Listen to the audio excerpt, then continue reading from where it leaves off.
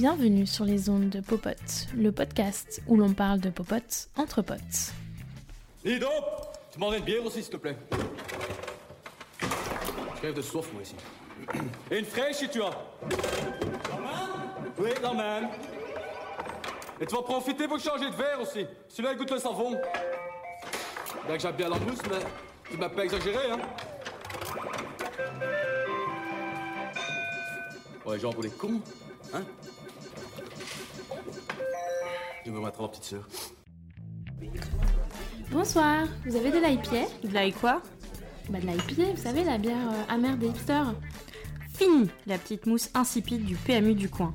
Aujourd'hui, la bière se veut hyper locale, goûtue et trendy. Tout droit sortie de brasseries artisanales et souvent urbaines, où cuve en inox et maître brasseur côtoient zinc et beer geeks en quête de cool et de sens. De sens, car les microbrasseries, apparues aux US dans les 70s, remettent l'humain au centre, garant d'une qualité et d'une authenticité noyées dans les millions d'hectolitres des géants de la bière. De sensoriel aussi. Les microbrasseurs sont souvent animés par l'expérimentation, la recherche du goût et la volonté de raconter une histoire, celle de leur terroir. Dans leur garage, leur cave ou leur salle de bain, tous les prétextes sont bons pour s'adonner au brassage et créer leur propre bière. Avec un storytelling bien à elle, des méthodes de création, conception, itération hyper agiles et des designs de bouteilles ultra stylés, les craft beers disruptent le marché de la bière Silicon Valley Style. De quoi mettre la pression aux industriels. Gare à vous, Heineken, Budweiser et autres Carlsberg, l'ubiérisation rôde. Mais comment subsister et prospérer? En France, les microbrasseries représentent 5% du marché brassicole. C'est peu, mais suffisant pour que les géants rachètent ou créent leur propre marque artisanale. Et inondent le marché à coups de pub en 4x3 pour surfer sur cette nouvelle vague houblonnée. Microbrasserie égale micro-budget et du coup production limitée. Alors même si on est prêt à payer 10 balles notre triple IPA, quelle est la recette du succès?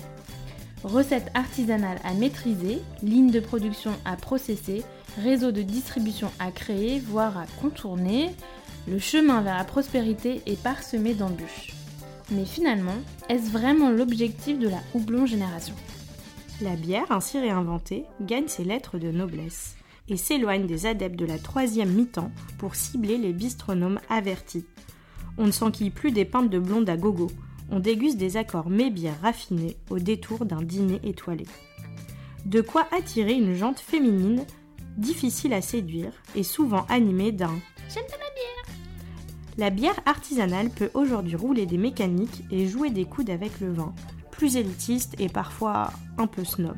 Elle revêt une dimension communautaire et festive qui la rend plus accessible que son cousin raisin. En témoignent les collabs entre microbrasseries, toujours plus nombreuses et créatives. Les microbrasseurs prennent un retour au sens et à l'humain, au local et au goût, et c'est pas pour rien. Mike Gilmore représente bien cet idéal de vie. Ce brewmaster originaire de Boston brasse, certainement pas de l'air, depuis plus de 25 ans. D'abord à Boulder, Colorado, puis à NYC, New York quoi, avant d'atterrir à Paris pour mettre son savoir-faire au service des Frenchies de Frog Pubs. Il fonde en 2015 Brew Unique, à la fois brew shop, brasserie et atelier de brassage pour apprentis sorciers ou zytologues avertis en quête de do-it-yourself et de nouvelles saveurs. Il va même jusqu'à concevoir des recettes sur mesure pour des menus gastronomiques vraiment uniques. Mike Gilmore, c'est notre pote et il est sur Popote.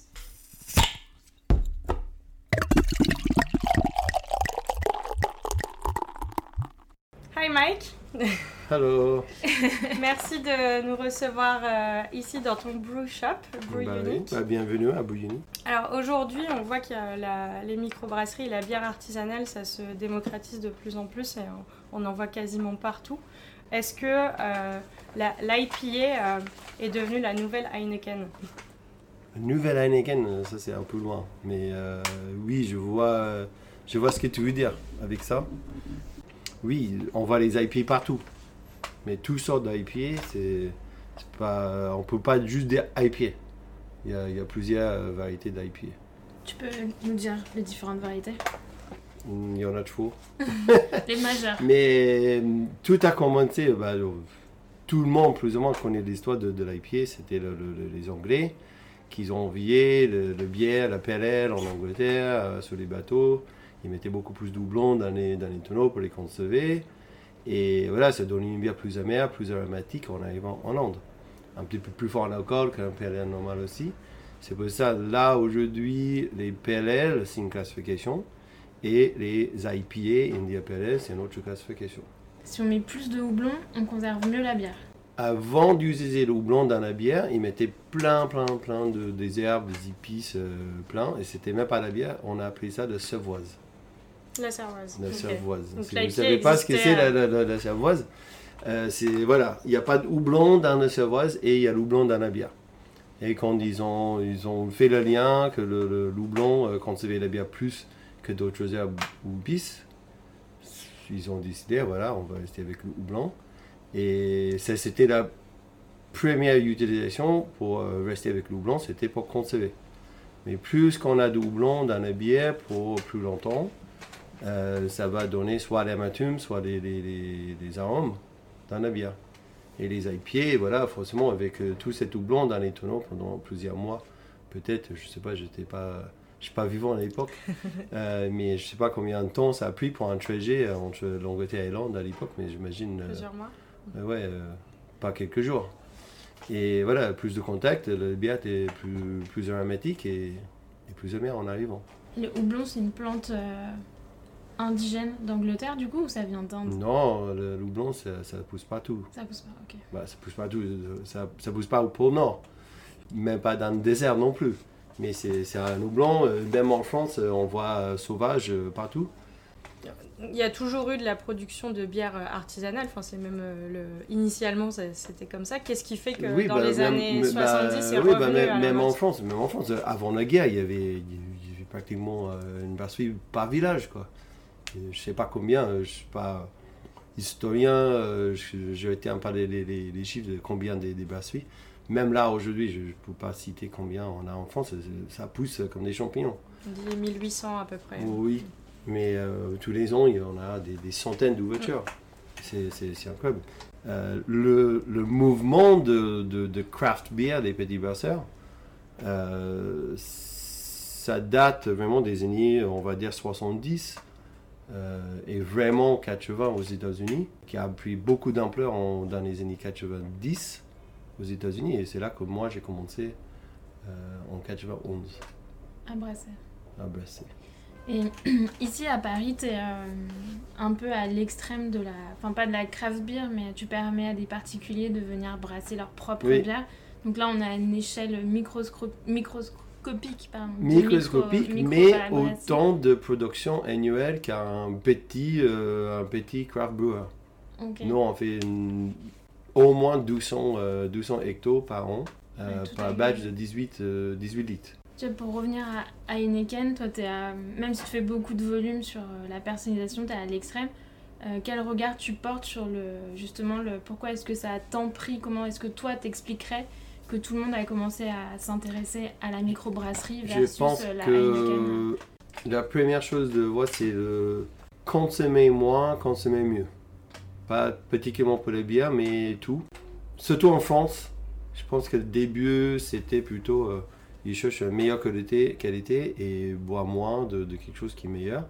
C'est l'idée que les gens qui se lancent dans la bière, je trouve que ce sont des gens qui sont assez passionnés déjà de ce qu'ils font. Il y a beaucoup ils cherchent juste tout simplement changer de métier. Ça, c'est une grande partie des choses. Il y a beaucoup de gens, même aux États-Unis, avant d'arriver ici, il y a beaucoup de gens qui passent derrière un ordinateur toute la journée. Voilà, ils ont marre de ça et ils ont envie d'être créatifs. C'est pour ça que la bière, elle est très bien inscrite dans la culture geek.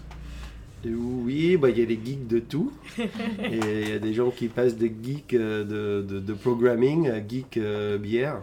De toutes les qualités de geeks. Il y a des geeks on parle d'IPA, il y a des geeks qui ne vont pas boire un IPA si ça dépasse un mois après le conditionnement. parce que ça perd Plus qu'on utilise le blanc, ça donne une bière plus amère, plus aromatique, mais c'est la première chose qui part dégustativement dans une bière aussi. C'est pour ça on cherche à boire des IPA assez frais, dans le sens jeune, pour apprécier le houblon. Notamment les sessions.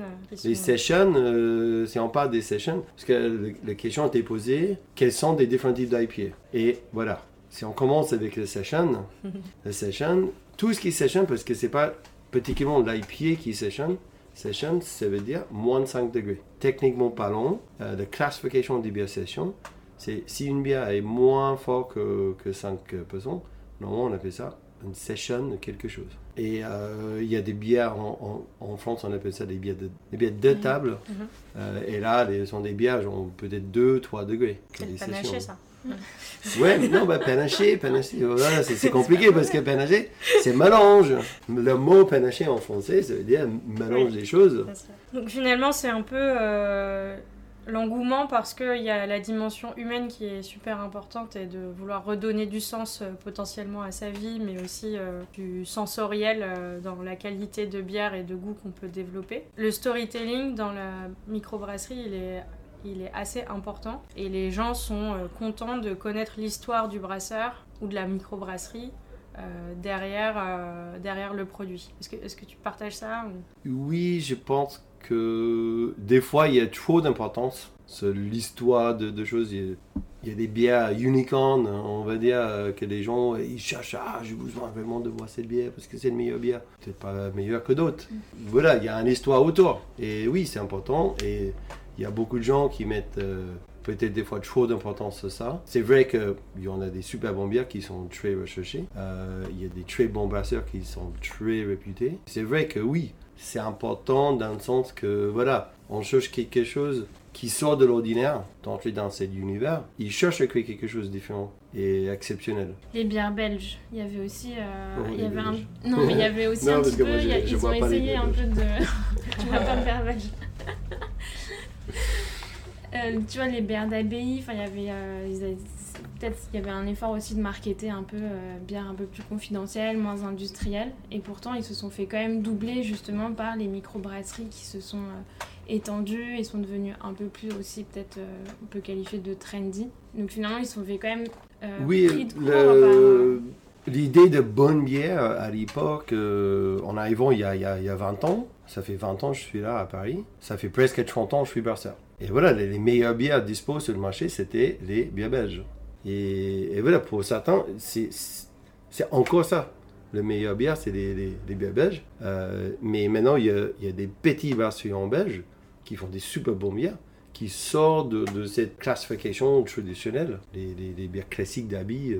Si on prend l'exemple de cette brasserie belge qui viennent disrupter le marché classique de la bière, est-ce qu'on peut comparer les microbrasseries à des petites startups qui viennent se mesurer aux géants de la bière et complètement révolutionner le secteur? On va dire que ici en France, c'est un petit peu comme début des années 90 aux États-Unis. Parce que c'était vraiment la première vague des petits brasseurs. Et aux États-Unis, quand j'ai commencé, il y avait pas énormément des craft brewers, mais à l'époque c'était les micro-brewers, les micro-breweries.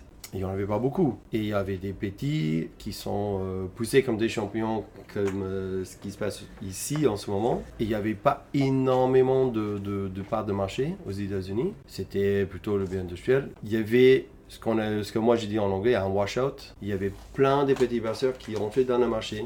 Et c'était bien parce que ça créait un buzz. Ça montait aux gens qu'il y a d'autres choses que le bien industriel. C'est pour ça que je pense qu'il nous faut des petits brasseurs qui sont passionnés. Il y a des différents niveaux de qualité qui sortent. C'est ce qui s'est passé aux États-Unis, la première vague. Et à un moment donné, voilà, le marché a commencé à comprendre la différence entre une bonne et une moins bonne bière. Et c'était le crème monte sur la surface.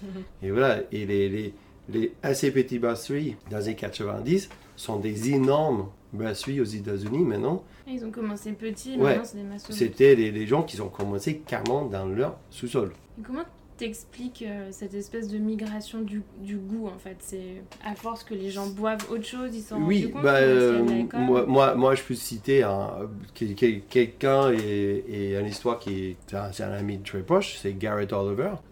Lui, il a fait ses études en Angleterre dans les années 80, je pense. Et tout ce qu'il buvait aux États-Unis, c'était le bière industriel. Et lui, il est parti en Angleterre. Et même dans les années 80 en Angleterre, c'était pas comme aujourd'hui avec les craft. Mais la bière était le real ale, les bières en pompe au pub avec plus de malt caramélisé, un peu plus de houblon. Par rapport les light beer des industrial lager aux États-Unis. Voilà, ils comparent le bière industriel aux États-Unis de pandémie et il a goûté du bon pain en Angleterre. Et il est retourné, il dit ah bien, je peux manger que la pandémie. J'ai besoin de brasser ma propre bière pour retrouver les goûts qui lui excitaient ses papilles. Et voilà, il avait besoin en lui-même de retrouver cette expérience. Et maintenant, c'est un rockstar de la bière. On grandit avec la bière industrielle, la bière blonde, pas de goût. Et dès qu'on goûte une bière avec un peu plus de goût, même si c'est une bière d'Abbé de Belgique, voilà, c'est une première étape. Et ça va nous emmener encore plus loin. Et il n'y a plus de retour en arrière. Non. Non, c'est vrai. Non, mais c'est pas pour dire que, voilà, ah oui, je bois que les bières craft, j'ai jamais le droit de goûter une bière industrielle. Chaque bière a sa place. On est sur la plage, il fait 40 degrés, on va pas boire un Imperial Stout. Sur tu prenais l'exemple aux États-Unis de ceux qui ont commencé à brasser dans leur garage, qui sont maintenant super étendus. Comment tu maintiens tes critères de qualité? Est-ce que c'est possible de regarder ta qualité de craft beer si tu veux produire à une échelle beaucoup plus importante? Il y a deux très bons exemples de ça, de brewing. Okay? J'ai les clients qui sont venus juste en tant que client pour brasser leur bière pendant un atelier. Et lui, sa femme, ils sont revenus une deuxième fois, troisième fois. Quatrième fois, c'était pas pour venir brasser, c'était pour me donner quelques échantillons de la bière qu'il a brassée à la maison parce qu'il a acheté une kit. Il passe de temps en temps, il me donne des petites bières, voilà, qu'est-ce que t'en penses, hein? Et pas de nouvelles. Et tout d'un coup, je vois un post sur Facebook. Voilà, j'ai reçu mes cuves. Il m'a même pas dit. Il a fait tout ça comme un grand. Il a monté sa brasserie de 5 hectos chez lui, dans un petit hangar derrière la maison. Il s'est lancé dans les 5 hectos de distribution. Et maintenant, j'ai sa bière dans le frigo ici. Et il a même gagné une médaille au concours de brasseur professionnel à Nancy. Et voilà, il a commencé juste par découvrir la bière ici. Et il est devenu brasseur. Et j'ai d'autres clients qui sont venus faire des ateliers avec l'idée de monter une brasserie. Eux, c'était vraiment le but, c'était d'apprendre comment faire la bière.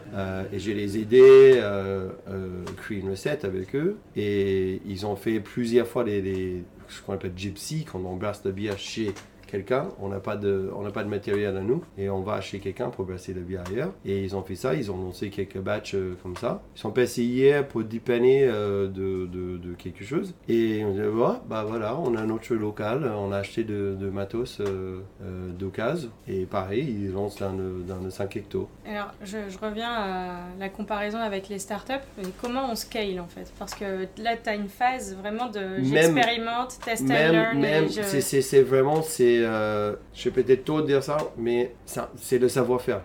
Si on pèse de 20 à 50, on n'a pas l'impression, c'est un grand changement. Mais chaque matériel, même si on fait 20 litres avec ma matos ici, et on fait 20 litres chez vous avec votre matos, c'est pas exactement pareil. Parce que c'est pas le même rendement. Et ce qu'il faut savoir, c'est déjà, ok, on a la recette, mais on prend la recette et on brasse pour la première fois sur une échelle plus grande.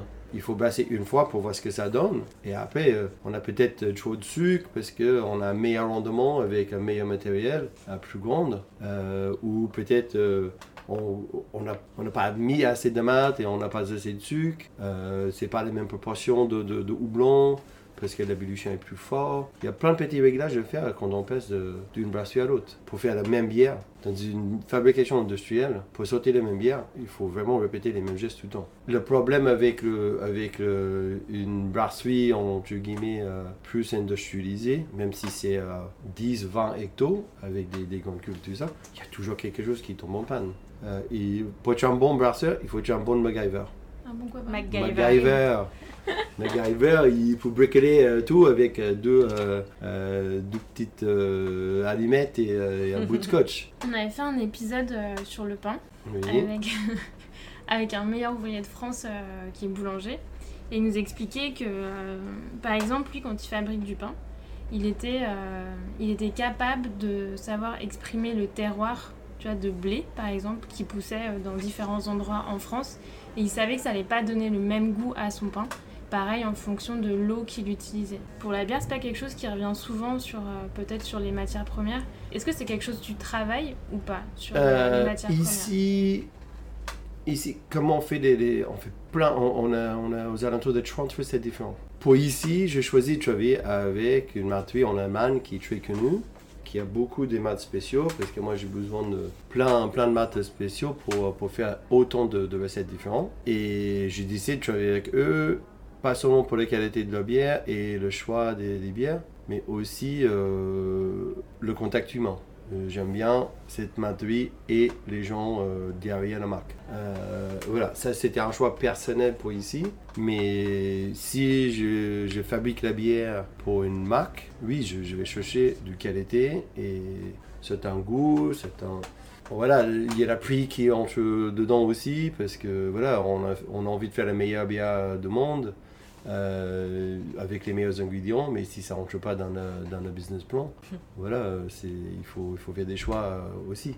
Oui, surtout quand on fabrique la bière pour la vendre, oui, on va chercher par rapport à certains d'origine. Il y a des gens qui vont passer de bière style anglaise qu'avec la malt anglaise. Oui, le choix de matière première, c'est super important. On rappelle, la bière, c'est eau, malt, houblon et levure. Oui, on est magicien. On transforme l'eau en bière. Mais c'est même pas nous qui fait la bière. Nous, on cuisine le mou avec l'eau, le malt et le houblon. Et en fait, c'est le levure qui fait la bière. Alors, nous, on est juste l'interlocuteur. Intermédiaire. Ouais. Tu fais rencontrer tout le monde et après ils font leur affaire. L'entremetteur. Ouais. On met tous les assemblages ensemble et il faut choisir la bonne malt, la bonne eau. Moi ici j'utilise l'eau de Paris parce que voilà, je basket 18 litres de bière, j'ai fait mes premiers essais avec l'eau de Paris, que moi je barre régulièrement, je n'achète pas l'eau en bouteille. C'est une gâchis de plastique, mais ça c'est un autre sujet. Et voilà, l'eau de Paris est bon, mais voilà, pareil, si je vais brasser de bière régulièrement pour le vendre, je vais analyser mon eau, je vais traiter l'eau s'il faut, pour mettre les bons assemblages des ingrédients. Et après, c'est le levure aussi, il y a des milliers de souches de levure différents qui vont donner les bières différentes. C'est notre ami la levure qui fait la bière, pas nous. Ah oui, je voulais retourner sur un truc. Je lui ai dit qu'il y avait un washout aux États-Unis. Ouais. Et je pense qu'on n'est pas encore là en France, mais je pense qu'un jour ça va arriver. Parce qu'on voit la démocratisation de la bière, même dans les grandes surfaces. J'avais un client, et lui, il est acheteur de bière pour la marque Lidl. Et même Lidl, ils entrent dans le marché des craft beer. Et je passe en temps pour voir ce qu'ils vendent. Et je suis étonné de voir certaines marques chez Lidl. C'est pas pour dire que Lidl, c'est mauvais. Mais je suis toujours étonné. Ils ont de plus en plus de choix, des bonnes bières. Et ça, c'est Lidl. Laisse tomber Monoprix, Franprix, tout ça.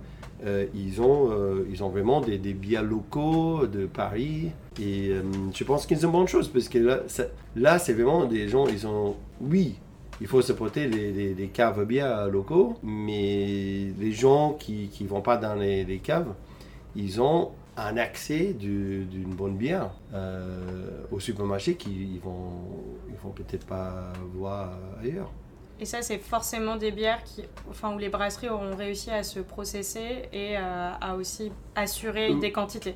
Oui, forcément, parce que leur politique, c'est de vendre les grandes quantités. Et si le brasserie n'est pas capable de suivre les ventes, là, ça ne va pas marcher. Est-ce que c'est vrai pour toutes les bières ou celles qui ont vraiment énormément de succès, même si elles sont en rupture, les gens ont quand même tendance à attendre qu'il y ait des nouvelles productions?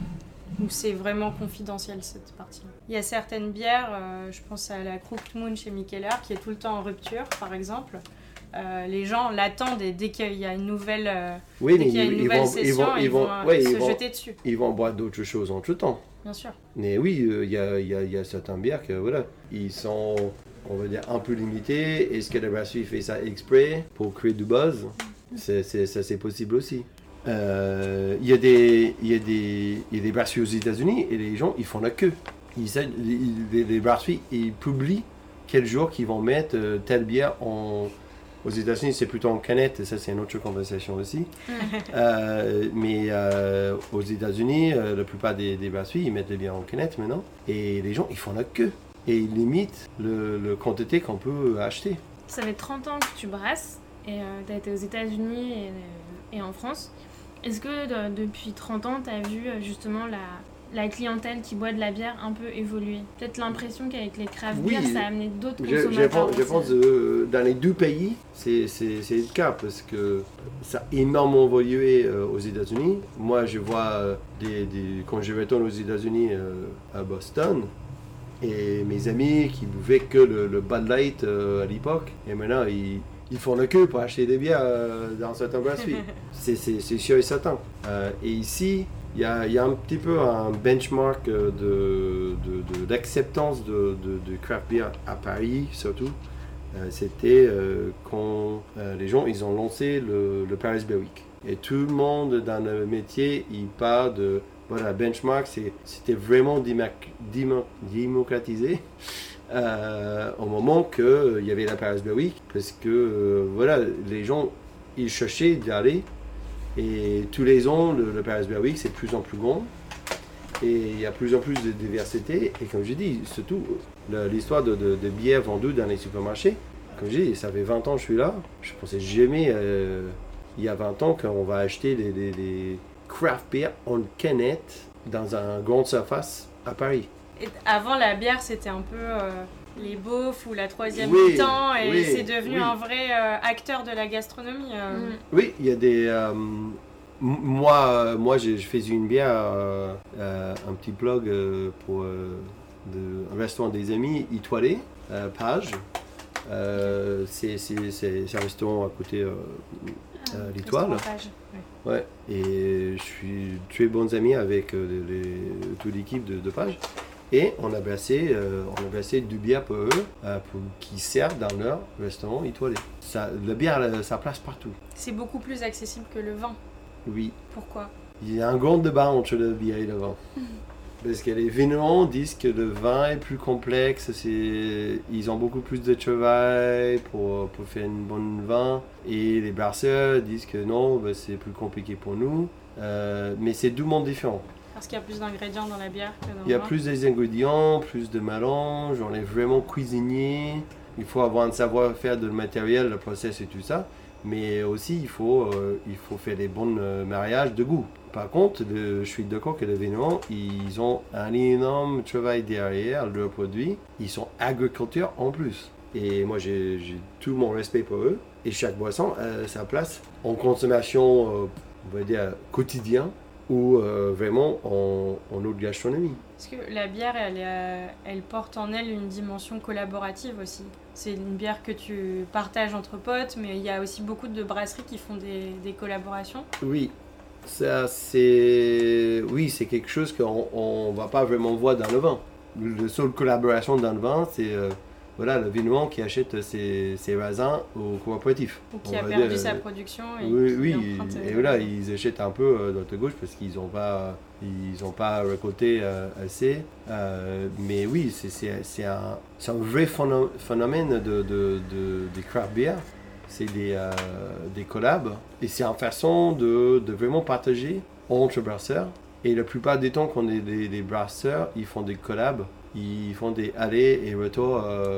Ils vont brasser chez un et après les autres brasseurs vont chez l'autre pour brasser un deuxième. Il vit ma vie de brasseur.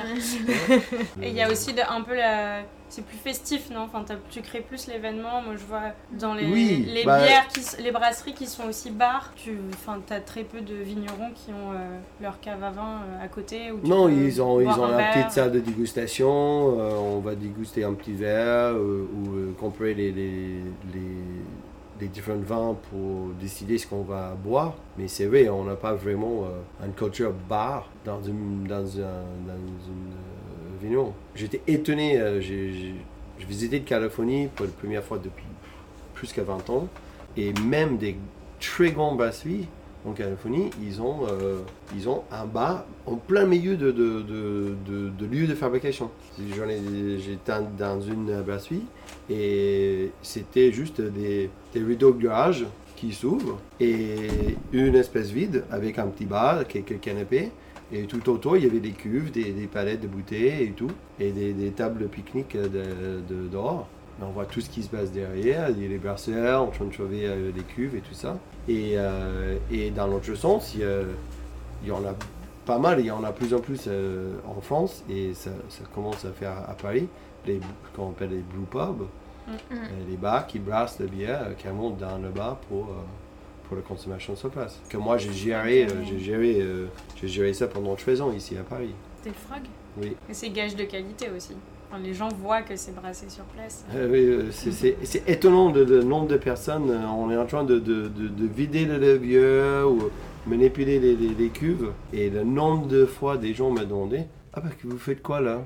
« Ah ben je brasse la bière. »« Ah ben vous faites vraiment la bière ici ?»« Ah non ben les grandes cuves qui font 15 mètres de hauteur, non c'est pas de déco. » Behind the scene. Ouais, et non c'est étonnant le nombre de personnes qui comprennent pas. Je pense que ça a amélioré depuis quelques années. Mais oui, et la comparaison entre le vin et la bière, on a dit tout à l'heure, le troisième mi-temps, on va jamais voir un match de rugby. Et tout le monde est là avec la bouteille de vin. Ouais. c'est pas la même ambiance. C'est plus facile à ouais. voir aussi. C'est rafraîchissant. Ouais. Qu'est-ce que tu souhaites pour l'avenir de la bière? Déjà, on a beaucoup plus d'accès des bières étrangères qui viennent de partout. On a beaucoup plus d'accès, ça c'est bien. Mais je pense que la consommation locale, ça doit développer. À Paris, on voit qu'il y a de plus en plus de brasseries.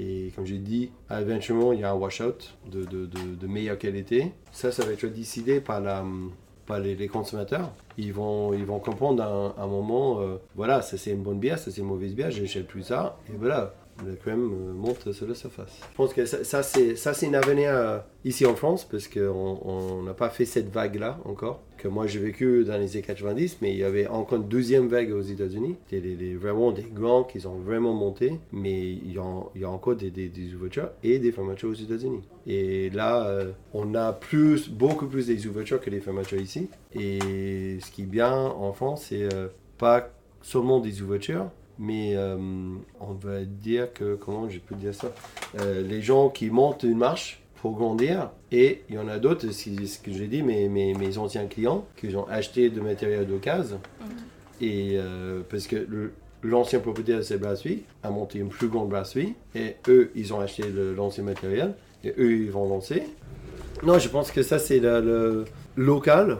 On peut apprendre cette mentalité locale, mondiale, que, voilà, même en Chine, il y a des craft brewers. Paris est devenu un peu c'est un marché mieux que les gens ont envie d'entrer dedans. Et moi je pense qu'il faut éviter, c'est que les grandes brasseries d'ailleurs prennent trop de place et trop d'importance. Et les brasseurs français, ils ont besoin de vraiment monter, voilà. On est en France, c'est la fierté, le rébellion, voilà. et montrer que voilà, les Français vont prendre la première place sur le marché des bières craft en France.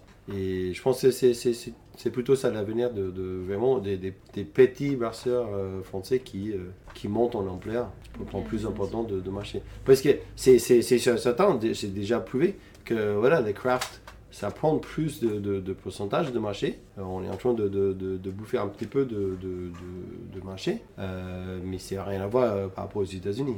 C'est 5% en France versus 10%, quelque chose comme ça. Je sais pas, je suis pas très fort en chiffres. Je suis plus fort en brassage. Thank you, Mike. Thank you, Mike. Thank you, Popotes.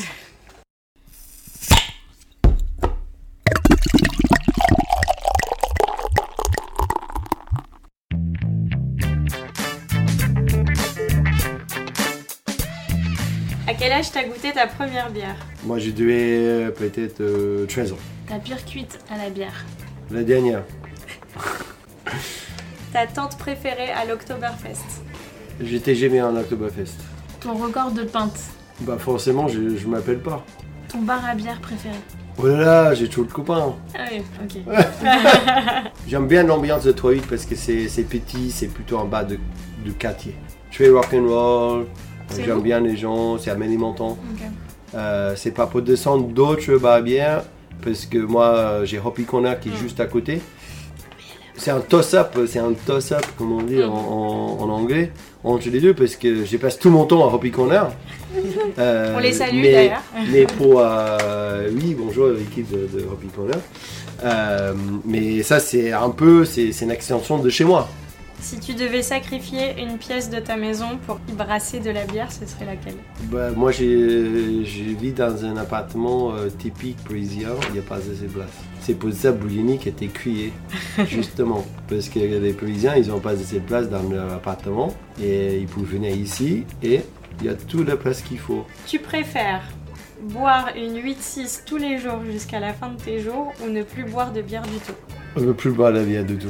T'es plutôt galopin, demi, pinte, masse. Je suis un brasseur, c'est pint. Beer pong ou caps? Non, beer pong. C'est quoi ton resto préféré? Page. Tu préfères les blondes, brunes ou rousses? Ça dépend de quoi on parle. Parce que là pour moi, ça fait plutôt les couleurs de cheveux. Parce que les bières, on parle pas de ça. Les bières, on parle des styles de bière. Ok. C'est une honte que les Français parlent toujours de bière blonde, blanche, ambre, brune. Moi, j'explique ça à tous mes clients. À chaque atelier, on explique et on fait comprendre nos clients pourquoi il ne faut pas appeler les bières par les couleurs. Donc à tous nos auditeurs, ça suffit de comparer les bières aux femmes. Et les blagues sexistes sur les femmes aussi. Il y a un grand mouvement dans la craft beer. Il y a un énorme mouvement des femmes dans la bière. Même quand j'étais aux États-Unis dans les années 90, il y avait déjà des femmes. Pour moi, c'est pas du tout choquant. Pour moi, ce qui est choquant, c'est que les gens trouvent ça choquant. À partir de quelle heure on a le droit de boire de la bière? Comme disait mon grand-père, il est midi quelque part. Ta bière la plus ratée? C'était une bière. On a bien rigolé avec cette coupe et eux, ils ont acheté le matériel, ils brassent chez eux maintenant. Mais la première fois qu'ils sont venus, ils voulaient faire une bière avec de betterave, de kiwi, fermenté avec de la levure de boulanger. Et ils voulaient faire une bière acide, betterave, kiwi. Et moi, j'étais pas très d'accord. J'ai pas assuré la qualité de la bière. On a bien rigolé, j'ai bien se moqué d'eux. Et même le moment qu'ils ont dégusté pour le mettre en bouteille, il y avait un petit chagrin, mais voilà, ils étaient contents qu'ils ont osé un truc pareil. Et le dernier mot en sortant, si elle est pas bonne, au moins on va cuisiner avec. Ta plus grande fierté? Peux-tu en être ma fille? C'est qui ton meilleur popote? J'ai besoin de retomber sur Page, le restaurant, parce que la personne que j'apprécie vraiment partager la bière et la nourriture, c'est Lumi. Hello Lumi. Hello Lumi.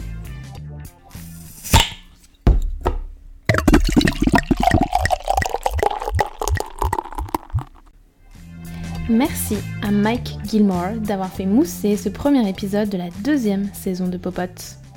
Pour découvrir ce qu'on vous distille pour les prochains épisodes, abonnez-vous sur SoundCloud ou Apple Podcast et suivez nos aventures gastronomiques sur Instagram et Facebook. Si vous trouvez que cet épisode ne manque pas de panache partagez-le à votre entourage, aussi bien réel que virtuel. On vous embrasse.